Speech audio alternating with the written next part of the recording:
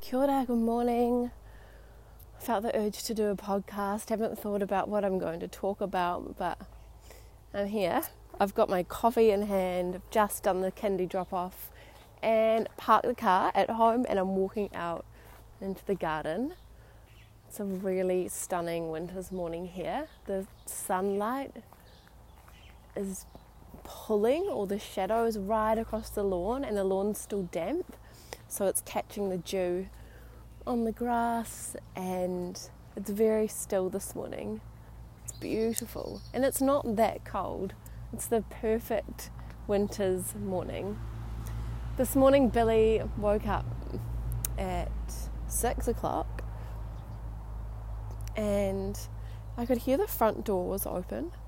After she'd been in my bed for an hour, she got up, and then I could tell the front door was open. Excuse me. And I went to find her, and she had put her gumboots on with her pajamas, and she was out shutting the gate. And we live on a road that's 100k open road, and she was out there shutting the gate. Anyway, then we came across I've got a cough, excuse me. The grass, and she found a worm. So we were standing watching a worm this morning while the sun rose. It was a really nice, simple morning, and I love those mornings where you get to start them outside and it's a beautiful day and you're like, wow, this is magic. Something so simple has so much significance for me anyway. So I think I mentioned on my last podcast about building a tiny home, and it's been a little bit overwhelming lately because we have been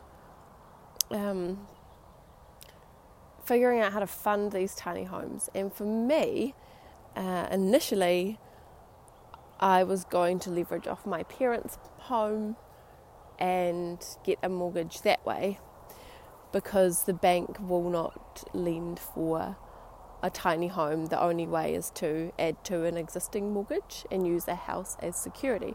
And I don't own a home anymore. So, but yeah, it's not going to work. So, might have to put the tiny home build on hold. You can get tiny home finance. The interest is quite high, and you still need to own a home in order to get tiny home finance.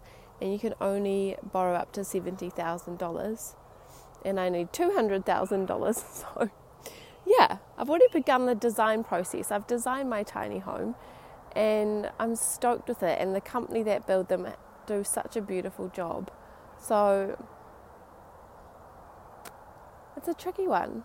I live at my parents' house, and I really want to move out and be in my own space and have my own things around me. They're all in storage right now, and they've been in storage for 1.5 years, and I just crave my own space. I'm a real introvert, and I just love having my own things around me. And when Nathan comes over, I want him to be in my space, which is mine, that I've created for myself and Billy and him to enjoy. So, yeah, I'm dying for my own place, and we really thought we were so close to our dream of 2 tiny homes together, and now it feels a little bit further away. I'm still in love with the idea of the tiny home. I just need to figure out how to fund the tiny home. So I might put it on hold for a little bit. Yeah. I've been listening a lot to Gary Vee podcasts, I might have mentioned before.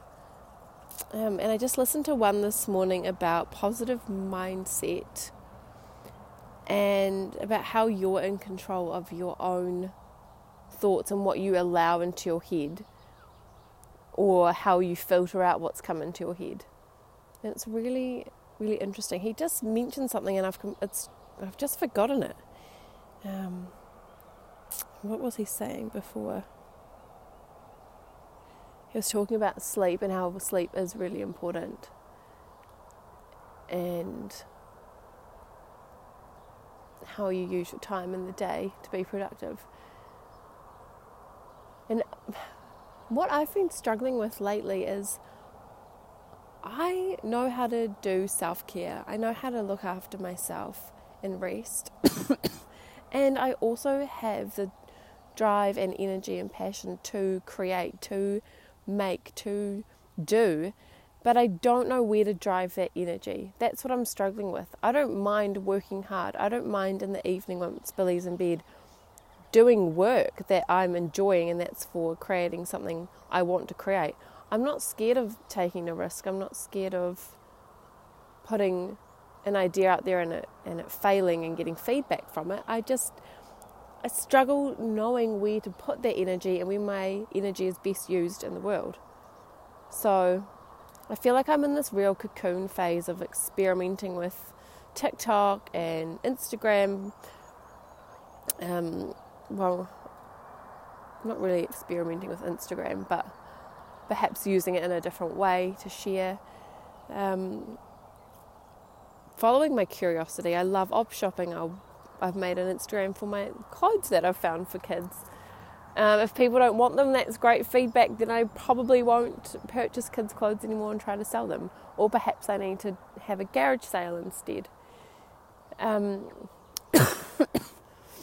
Oh, it's such a beautiful morning. What else is there that's on my mind at the moment? Oh, relationships. I've been thinking or reading a little bit about relationships and how significant intimacy is. And when I mean intimacy, it's not physical, it's about in those hard times, how can you show up for the other person, and what patterns from your childhood do you still have that you project onto your partner?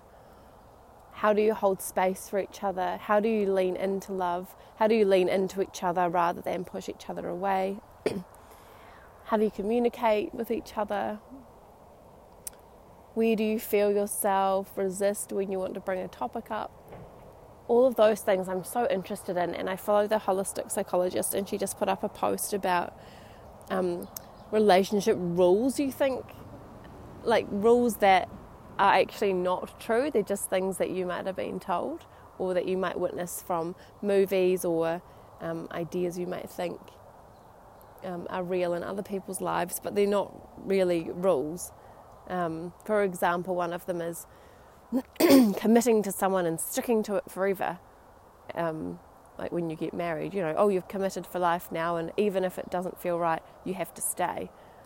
That's a rule, whereas the conscious relationship would be like, I can commit and put in the work, and if my boundaries are being violated, if I feel that there's harmful behaviour in this relationship and I'm not seen and heard, it's really healthy for me to leave.